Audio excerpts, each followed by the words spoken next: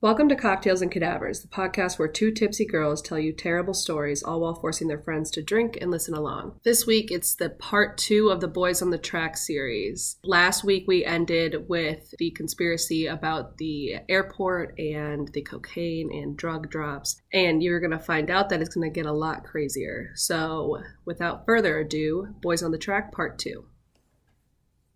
Okay.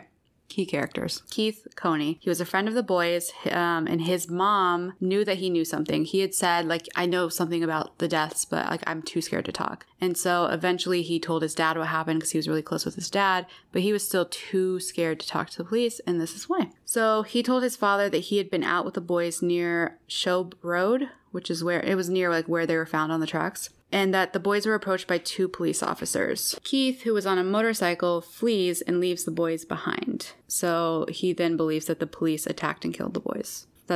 He was with them. Police showed up. He fled.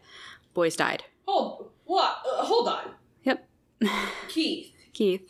A friend of the boys. Was with the boys. Was with them the night they died when they were doing some, like, teenage boy stuff, and police show up. At this point, I'm guessing they were probably smoking pot. Right. And the guy, Keith, is on his motorcycle. The boys are walking. And he freaks out and flees. Because the cops show up. He knows the cop shows up. Next morning, the boys are dead. Okay? Shit. Okay. So Keith's mom goes to visit her other son who is in, like, the state jail or something. And she goes to see him. And while she's there, she meets a man named Mike Crook, who was the former manager of a nightclub in the area called Gigi's. He claims that he had a customer who came in and told him that while he was waiting at the grocery store, I think he was spying on his wife to see if she was cheating on him. He was, like, sitting outside the grocery store in his car. A police car pull up, and then he sees the boy on the motorcycle flee. He says the 2 police officers proceeded to beat the shit out of the other 2 boys and throw them in the back of the police car. So then Crook tells his customer, like, hey, you need to go report this. Like, those boys just died down at the track that could be related. So he goes down to the sheriff's office, tells him his statement, what he saw, is thrown in jail by the sheriff himself for back child support. He's kept there for 90 days, leaves town immediately after. What the hell? Yeah. So Mike Crook, he would never release this guy's name. People are like, what was his name? What was his name? He's like, I am not telling you this guy's name. Because this guy's, like, afraid for his life. So police always assumed that this guy was the same guy that I'm about to tell you about, which this is easily something they could fact check just by being like, who did we throw in jail that night for, back child support?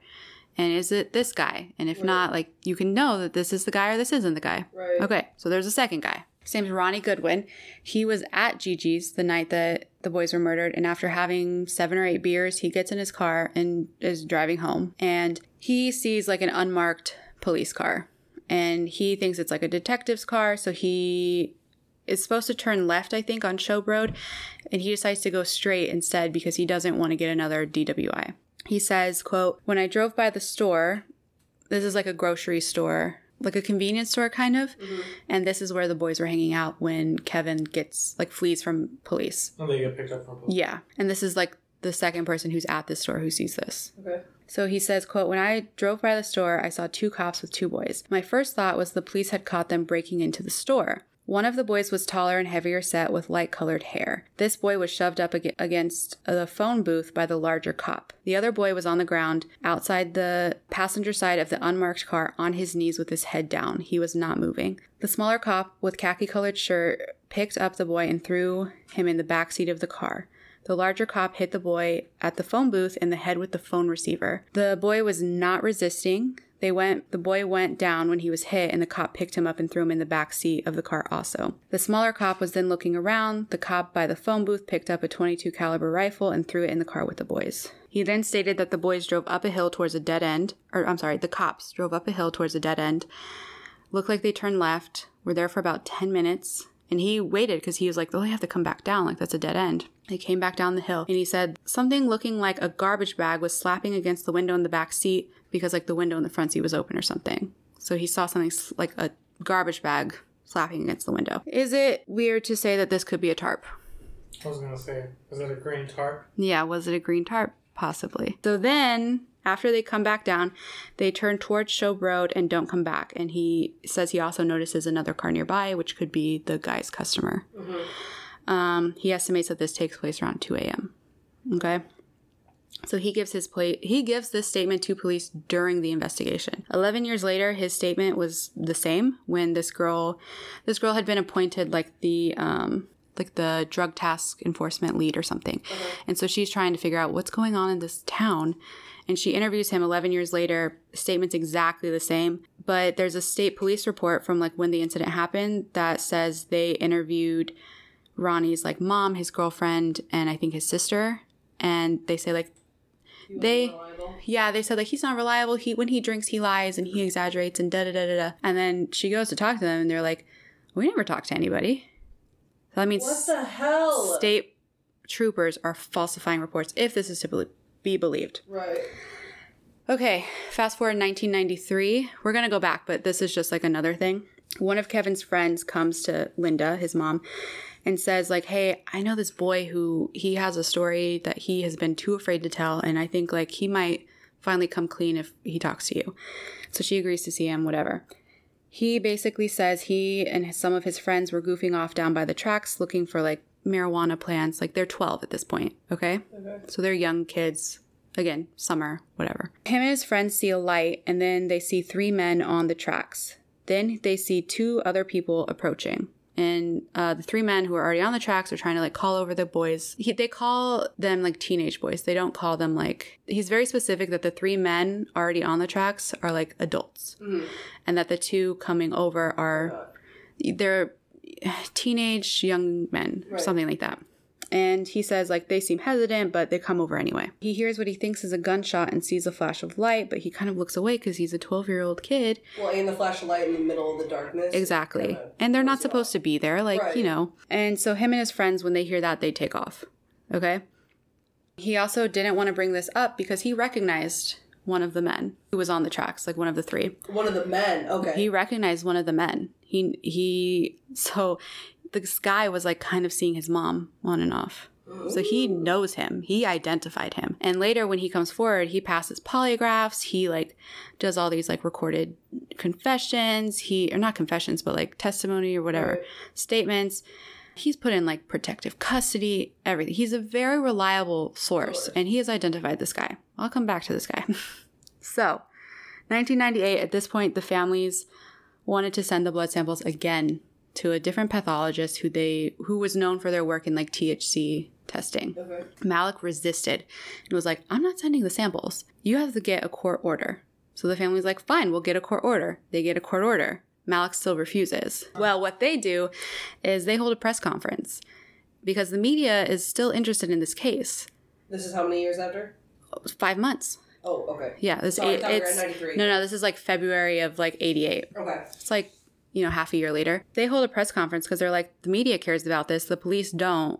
The people care about this. Like, we're going to shed some light on every fucking obstacle that we've had to endure. Mm-hmm. So they say like they share their concerns about Malik's rulings. They share their frustrations about local law enforcement. They lay it all out on the table. So the next day, Larry and Curtis, the dads, and their private investigator walk into Malik's office with cameras and journalists, whatever, and they demand that he sends the samples. And he's like, oh, of course, I'm a father myself. I can't imagine. Sends the wrong samples. No. Oh, okay. So he does that. Then the journalists leave. And he has already promised to send the samples, so he has to. He invites them, the 3 men, into this office and say, I need to show you something. He grabs 2 jars. He opens one of the jars. And like formaldehyde, the smell just like permeates this office. Takes a pencil, sticks it in the jar, and is poking the object inside. And he says, that's part of your son's heart. What? To Don's dad. Did he beat him up? Well, Curtis, Don's dad, didn't rise to the bait because this is what he tried to do with the autopsy photos. He knew what he was playing at. He knew it's an intimidation thing. Yeah. So he doesn't rise to it, and he goes, yeah, and what's that? And points to the second jar. And Malik's pissed that he didn't get in his head. And so they leave, and he's like, you're going to spend... Probably isn't part of his heart either. I mean... Probably not. It could be, it could not. It's like just his lunch. Malik tells the fathers, you're going to be spending a lot of money hiring quacks. And Curtis responds, don't worry, we've already heard the quack's opinion. Damn, Curtis. So good. Yeah. Like, this family... Just like they held their own. What's nice is they didn't turn against each other. They didn't, yeah. I kind of thought that they would when you were saying in the beginning. And like, they really like just persisted. Like they're up against the government, right? And like they're still fighting, right? So it's just really like I hope one day if I ever don't put that out there. If that ever happens to me, I think my parents would do the same. Okay, so February '88. The samples were reviewed by 2 toxicologists who specialized in the effects of THC and analyzing it.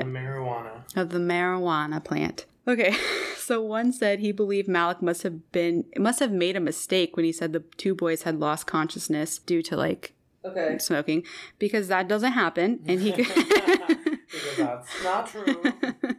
And he concluded by saying the report was very bizarre and he doesn't know who would agree with it. Oh my God. He said, quote, I know of incidents where persons have smoked 21 marijuana cigarettes, one right after the other. They become euphoric, but it doesn't make them unconscious. Adding further, when I see this kind of result, it's usually from someone who doesn't know a damn thing about marijuana or the testing. Second one says the same thing. And he said, also, you would only get like the true confirmation of THC levels if you performed a mass spectrometry. I guess it's like a type of testing, and they're like, there's no fucking way Malik did this. Yeah. So, back to the families. So the day after the press conference happens, 2 people get in touch with the families, Richard Garrett and Dan Harmon. Richard Garrett was a deputy prosecuting attorney who told Linda that he had no idea, like, the families were dissatisfied with the investigation, and he wanted to help.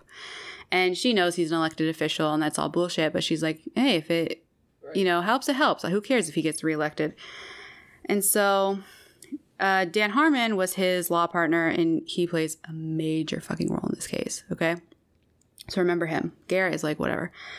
So Garrett and Harmon's first move was to arrange a deal between the family and the sheriff's department, which the family fucking hated. They were like, we do not want anything to do with them. But Harmon says, like, look, sheriff's up for reelection. You don't know what you're going to get with the next one. If he agrees to help you, you have that. Who knows what the next one's going to say? So he's saying, like, take what you can get. He's basically saying, like, tell the media that you are okay with the police, but you don't like Malik, essentially. Okay. And the family fucking hates it. Linda refuses to read the statement. She's like, I'm not fucking reading this. And so Kevin's dad does. And he basically says, like, we're upset with the crime lab. We're not upset with the sheriffs. They've been cooperative, whatever. So, in return, Sheriff Steed requests assistance from the Arkansas State Police. And he also helped Garrett prepare for this, like, prosecutor's hearing, which was to see if they could get, like, a grand jury, I think, to reverse the accidental ruling and, like, the death. So Garrett is able to get the boys' bodies exhumed with, like, the information from the 2 pathologists. So they perform a second autopsy, which leads to the creation of, like, the grand jury, which is led by Dan Harmon. And he volunteers his services free, okay? And he says, like, he gets the judge to appoint him as the special prosecutor so that he can supervise the investigation. So, like, they're fucking on top of this. Oh, so he's a good guy. Yeah. Okay. So I'm kind of sick of hearing that you keep on bringing in people and they're always bad. Right. They're on top of this. When they did the blood test, the pathologist agreed that the boys had smoked the equivalent of 1 to 3 joints between them. Okay? And that Don had tears in his shirt resembling a knife wound and not like the impact of a train. And it also matched a wound on his back. They also said that Kevin's face had wounds that were consistent with being hit by a blunt object like a rifle pre-mortem. Okay. During the hearings, police officers, EMTs, and Malik were subpoenaed along with other people. Officers revealed that the night before the deaths, there was a that the night before the deaths, there was a suspicious person call complaining about a man near the tracks who had jumped out of a car and pointed a pistol at another car. This information is enough for the grand jury to reverse the accidental death ruling to probable homicides. And this is 1989. So a year after. 2 years after. Okay, so essentially that leads to another grand jury, which Harmon runs, and he subpoenas witnesses, local, like he gets a lot of people in on this. He's subpoenaing everybody. Okay, I'm going to start reading you people. This is important. Okay. Keith Coney. You remember him? Yeah, he's The friend. Okay. He was with the boys but took off in his motorcycle when police showed up at the gas station. So he said he was afraid for his life because he knew too much about the murders. Right. 9 months after the boy's death, Coney was killed in a motorcycle accident. Official reports said that he ran his motorcycle into the back of a semi-truck, and he was called to testify by Dan Harmon, but died before he could. Oh my God. Witnesses to the accident said that he was being chased, and he also had several wounds that they don't believe were caused by the accident. Most notably, his throat being slashed.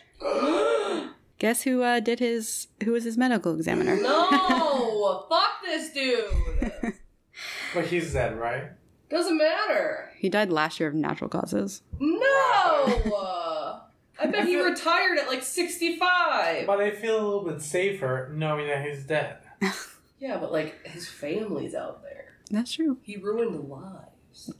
A lot of lives. Okay. Greg- And pretended to have a man's son's dead heart. Right. Yeah, he is definitely a Dead narcissist. son's heart. Yeah, he's definitely a narcissist. Everything I read is he gets mad when people question him. He gets belligerent.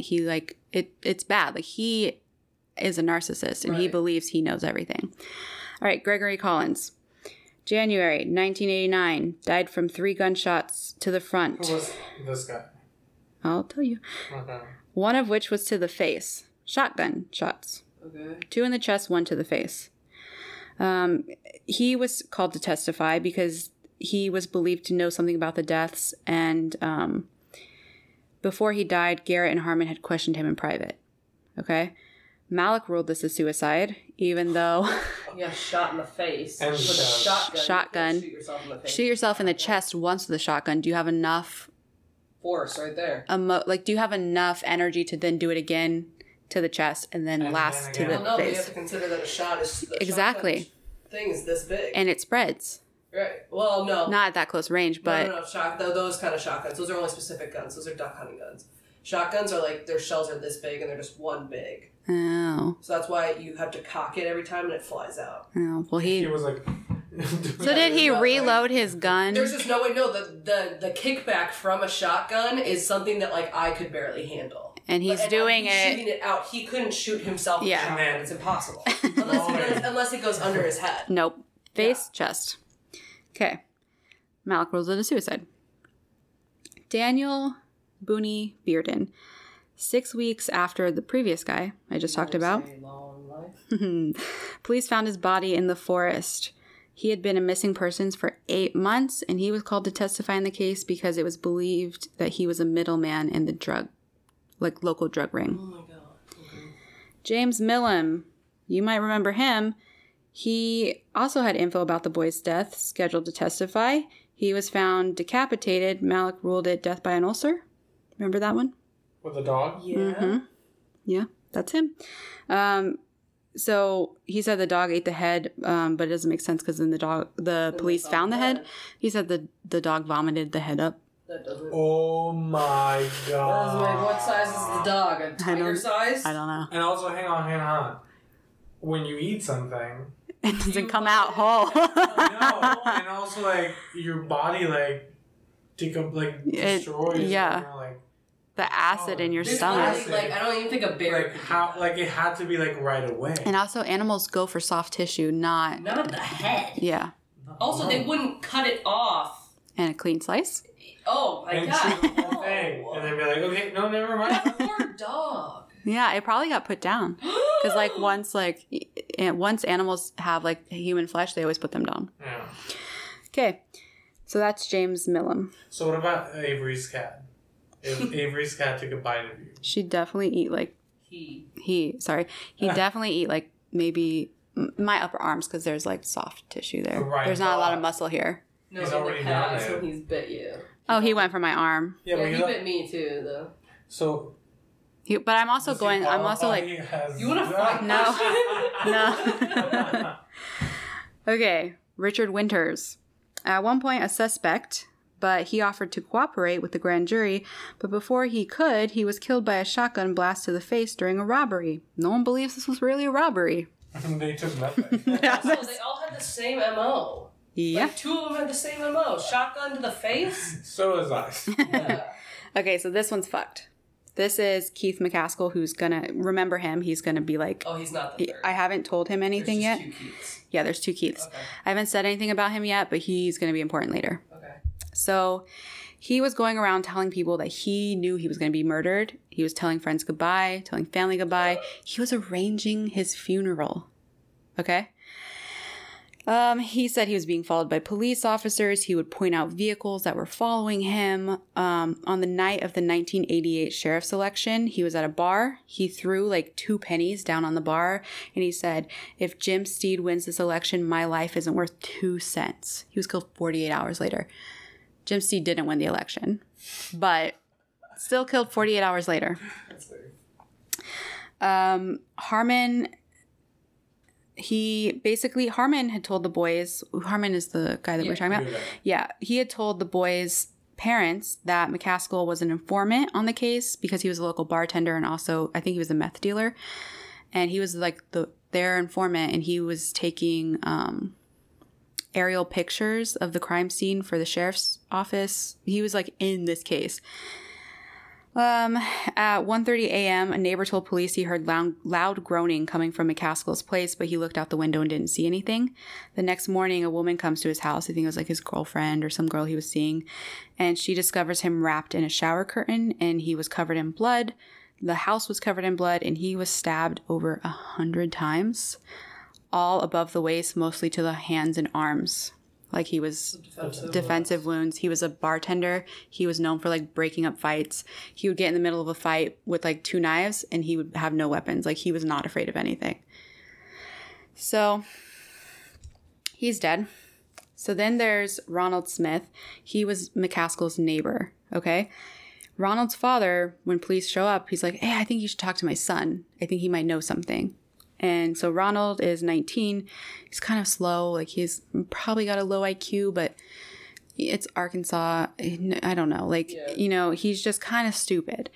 And he tells them he was over at McCaskill's. He was going to buy a silver tray for his mom. And then he was buying like porno for him, which is a weird combination, but whatever.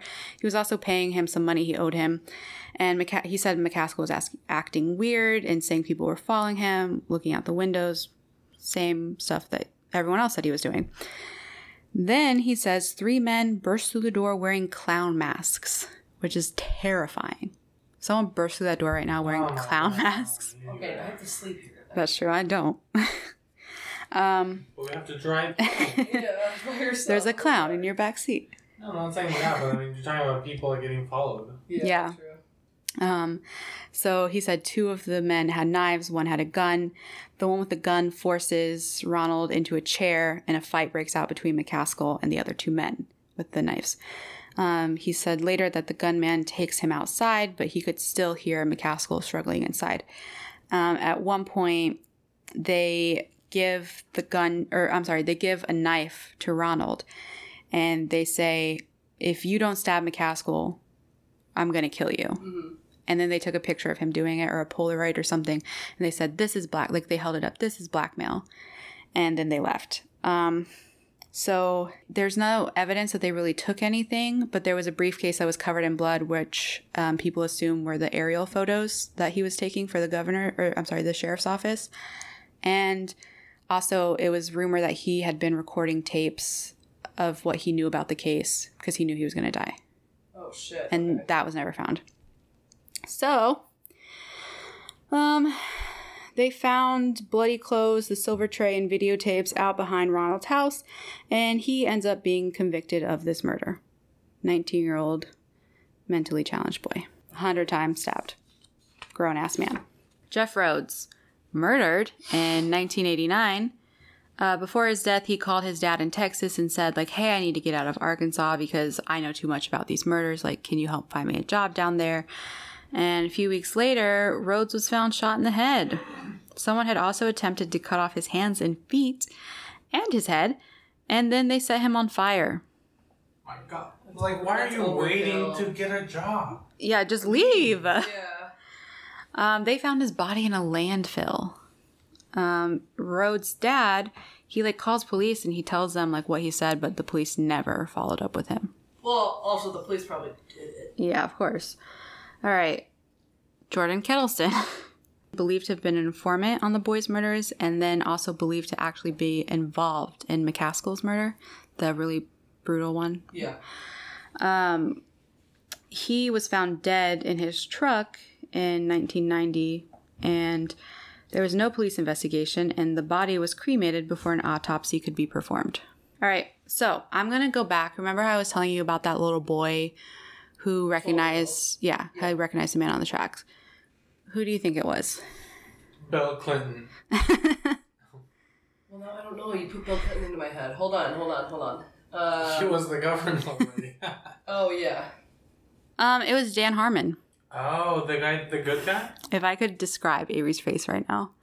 She's taking off her makeup. She stopped mid-wipe.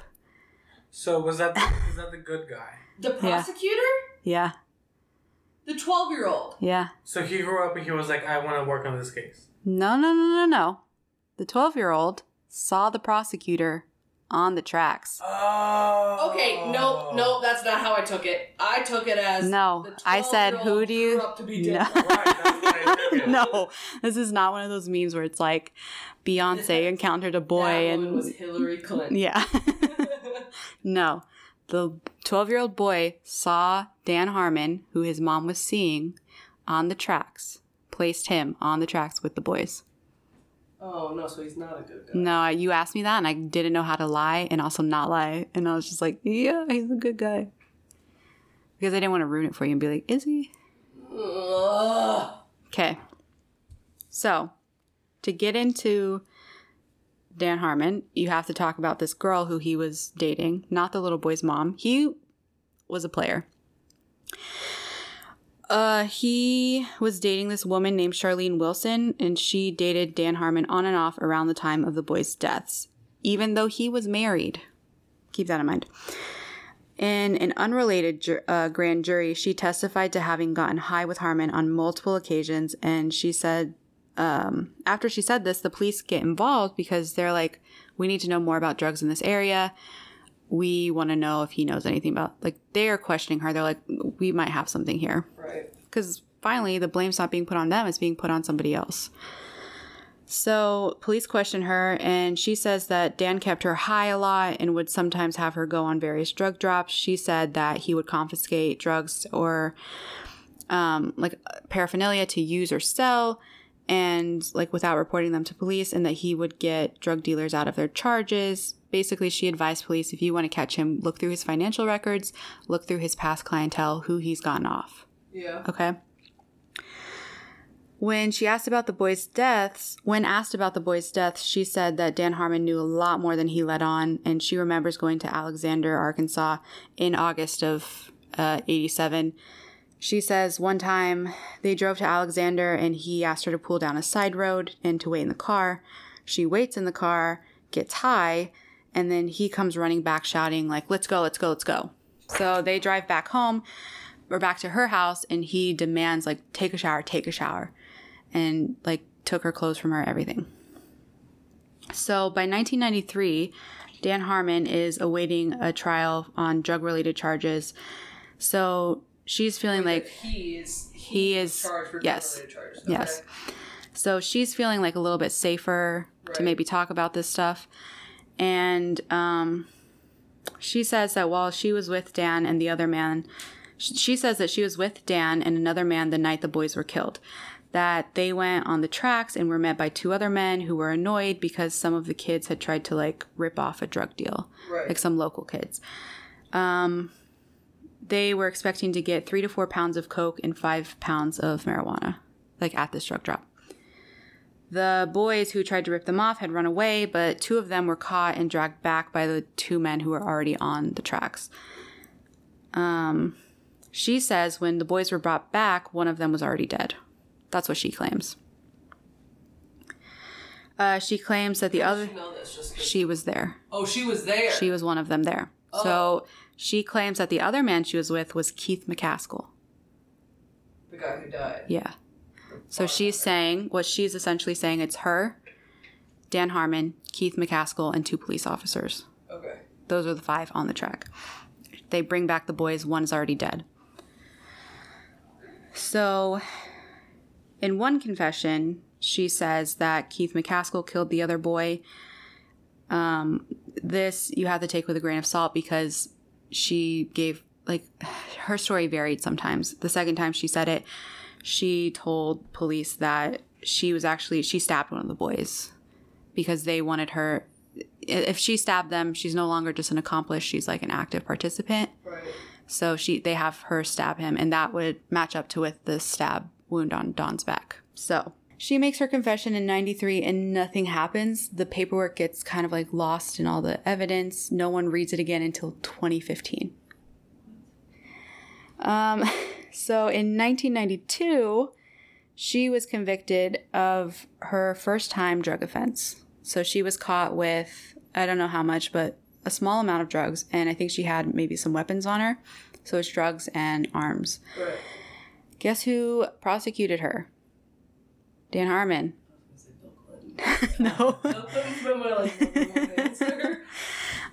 Dan Harmon, which is a conflict of interest. Yeah. This is his ex-girlfriend. Well, and in 92, or was it in This is before. He was under drug charges. She's like talking while she's in jail. Gotcha. So he offers her a plea bargain of, guess how many years if she pleads guilty? 4 years. 116. For drugs and... First time drug offense. So that doesn't make sense, though. Just literally trying to be a dick. So she... Well, 116 years. That's not even that. That doesn't make sense because... That's not a plea bargain. And 116 years is almost impossible to get even for murder. For rape, you don't get 116 years. No. Especially not a first-time non-violent drug offense. Right. Basically, he kind of did this. He hears that she's talking to police, I think. Maybe she was making statements a little bit before this happened, and he is annoyed about this. He doesn't want to get caught, so it's assumed that he planted these drugs on her, or he told police to go, and that they'd find her with the drugs, whatever. So she pled, I don't know what she pled, but she did not take the plea bargain. And I can't remember. There's not a lot of information. Like, she is fairly private. Like, you can't track her down. So she tells him to fuck off after he offers her 116 years. Right. And she ends up getting 31. Okay, not bad. For a first-time drug offense? It's bad, but it's not 116. Well, in 1999, Mike Huckabee, he's the governor at the time. He's the governor at the time. Sarah Huckabee Sanders. Yeah. Mike Huckabee is the governor of Arkansas at this time. He reduces her sentence, which makes her eligible for parole, and she's granted parole, so she gets out. He did something good. I know, I was a little bit shocked. He's the hero of the story. Yeah. He's like the first good guy. Imagine how bad the story is. That Mike Huckabee is the best one. Is the hero. Yeah. Ugh. Yeah. Wow. It's rough. Yeah. Okay. Also, Linda is like the best. Linda and like the dad who was just like, you're the quack or something. Like, so good. And the train conductors. Oh, yeah, I forgot about that. And the EMTs. Yeah. Okay, so there are some good people. Yeah, that they're just like, what the fuck the entire time. Yeah. Just like us. All right, fun fact. This doesn't have anything to do with it, but it's really interesting. Charlene, she was also the ex of a convicted drug felon, Roger Clinton, half-brother of Bill Clinton.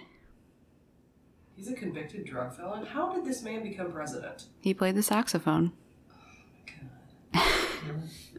Okay, back to the grand jury. You forget who the president is right now. Literally. How did Bill Clinton become president? How did Donald? But I guess there wasn't as much. Yeah. Okay. It wasn't yeah, normal for a president to have been. Also, there wasn't, no, Yeah. but it also wasn't like as publicized back then, too. But I don't think he's gone into bankruptcy. And sure, he's been sued over businesses. He's never had like his mother be sued over malpractice. His brother be like. I think maybe he has, and we personally sued for having a fake university. He's Okay, you're right. So it's effectively the same amount of karma. Right. I think maybe it's just we were younger in the 90s and We just don't remember. I think exactly. that's why I remember. I look at Bill Clinton, like when I was a kid, and remember him being like amazing. Yeah. Because I was like a budding Democrat. And, loved him and like presidents are great. Presidents are amazing. They know right from wrong. Anyone can be president. That kind of stuff. And now I'm looking at it and I'm like.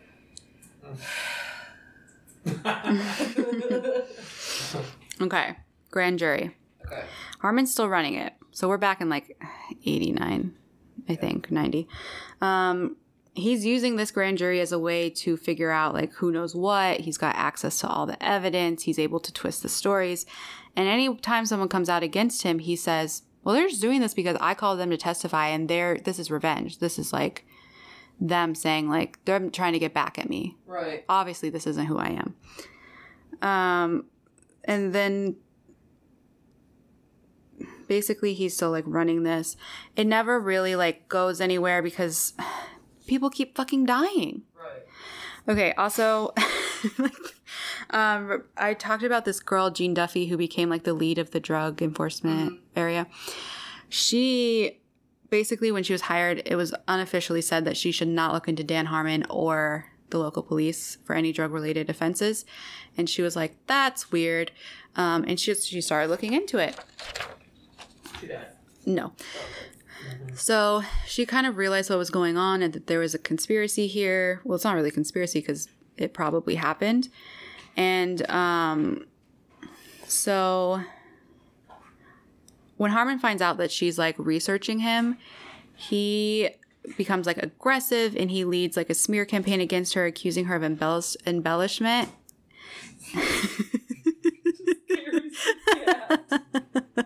We literally have like not even a paragraph left.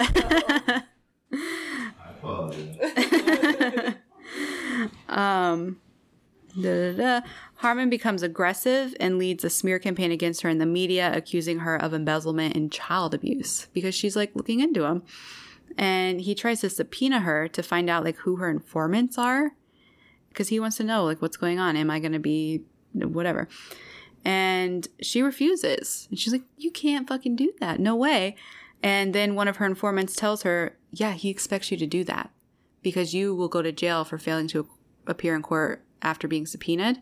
And he plans to have you killed in jail. That's what one of her informants said. So she gets out of town and yeah. She like pieces out, goes into hiding. The manager of Abercrombie. Hey, can I get a job in 3 weeks? Yeah. Dies tomorrow. Literally, like she's not wasting any time. She gets out. Yeah. She fears for her life. Okay. So 1997, Dan Harmon is found guilty of 5 of 11 federal charges, including racketeering, extortion, and possession with intent to distribute. He gets 10 years, serves 9. So it's pretty good. Wait, so he's out right now? Well, so he gets out of jail, and then a few years later, in 2010, he gets arrested on felony drug charges, but there wasn't a lot of evidence, so he gets acquitted. Okay. So he's out. Mm-hmm. Okay, so we shouldn't be talking about it. It's fine. Everybody else already has. Have they said this much about Dan Harmon? Yes, of course. Oh, Fuck okay. Dan Harmon. I'll say it to his face. Oh, God. Okay. His name sounds so familiar. It's like the creator of some television show. That's what I'm thinking. But that's not him. Dan Harmon. That's not him. Isn't that like, is it Gilmore Girls? No, how dare you? That's Amy Sherman Community. Palladino. Oh, really? Yeah, he created Community. Okay, well, this is not the same guy. That This- and Rick and Morty.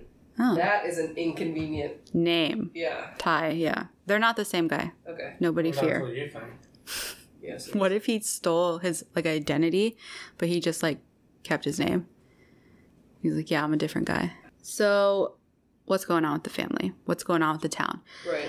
They still don't have any answers. The case is still open. It's unsolved. They are still dissatisfied with the local police and their investigation, and they are still fighting for justice for their sons. The local police is now led by a guy named Rodney White, who is related to who? Jack White of the White Stripes. Dan Harmon. Damn it. Close enough. Jack White was actually Yeah, I was probably the right. closest guest I've made. It's Dan Harmon's Betty nephew. Betty Oh shit, Betty White's so much funnier than Jack White. Betty White is like more universal. Yeah. So Rodney White is Dan Harmon's nephew, and he's the local sheriff now. That's currently. As of like a few years ago, yeah. Ugh. Fuck these people. Well, I'm never going to that town. Yeah, I'm never going to Arkansas. Are you kidding me? Yeah. What's in Arkansas? Table Rock What's Table Rock? Lake. That's not in Arkansas. It's in Missouri. I think it's in both. Well, don't go to the Arkansas side. Okay, fair enough. All right, Linda. Let's get back to her, our shining star. She has been filing suits against the government, like multiple government agencies, for not complying with her Freedom of Information Act requests about, like, she wants information on the case and Right. yada yada. And the government's refusing to hand over the information about her son's death because they say it's an ongoing investigation. But she's still out there fighting the good fight. So here, quick recap is what I think happened. The boys went out to try and steal some drugs that were dropped off a plane or a train or Right. something. And they get caught. I think their friend Keith is with them. They run off and they end up at that local grocery store where I think then the two police officers who were already on the track find them. Keith escapes or flees on his motorcycle. The police beat the two boys. I think maybe when the other one beat, I think it was Don who might have been up against the telephone booth when they hit him in the head, or it might have been Kevin because he's the one with blunt force trauma. When they hit Kevin with the phone receiver, I think that might have been like I don't know if maybe that killed him or knocked him unconscious. I think one of them probably was dead when they got pulled back. Right. I think the cops pulled them back. I think maybe Sherry did stab one of them because it marks up with the stab wound on the back. I think she was also fucking high and maybe didn't know what she was talking about. Right. And then I think that they placed them on the track with a tarp, maybe that tarp was owned by one of them and is why they never admitted it into evidence. Oh. Oh, so they probably. And I think it was probably meant to, like, completely cover them to where they wouldn't know ahead of time that it was bodies. Right. So And I think it blew off a little bit. And then when that happened, they recovered the tarp and were like, oh, this is actually my buddy so-and-so, so I'm going to take this and not admit it into evidence. And that might have happened with the same, remember, Don's dad gave over pieces of a gun. Mm-hmm. Maybe that was pieces of somebody else's gun because they saw a gunshot, or they heard a gunshot and saw a flash of light. Right. And I think Dan Harmon was involved, obviously, and he inserted himself into this case because he thought he was like the all-powerful. I think he was probably the ultimate drug dealer that the boys were talking about. Oh. Because it's... Yeah. Everyone kind of assumes he was like I guess he would be a middleman between the drugs coming up from Central America to the mid-level drug dealers around Little Rock. Mm-hmm. So I think he was like the, I guess, kingpin in Little Rock. Okay. And I think that's what happened, is that they were caught. One was already killed, so they couldn't do anything else, so they killed the boys. Fuck. Yeah. Well, thank you for listening to part 2 of Boys on the Track. How long is it? 2 hours. Oh, dang. Yeah. I'm sorry I tried. No, There's a lot of No, information. that was a lot of information. I get it. So, we will be back next week with the beginning of our Part 3 spooky of Boys season. on the Track. Yeah, 3. Bill Clinton returns. with our October, which will be all paranormal shit. Is that what we're doing? I decided we are. You may do some murder related, but Okay. I was doing paranormal. Well, Thanks for listening, kids. Bye. Stay off the tracks. seriously, stay off the tracks and don't be with people named Dan. Goodbye. Bye.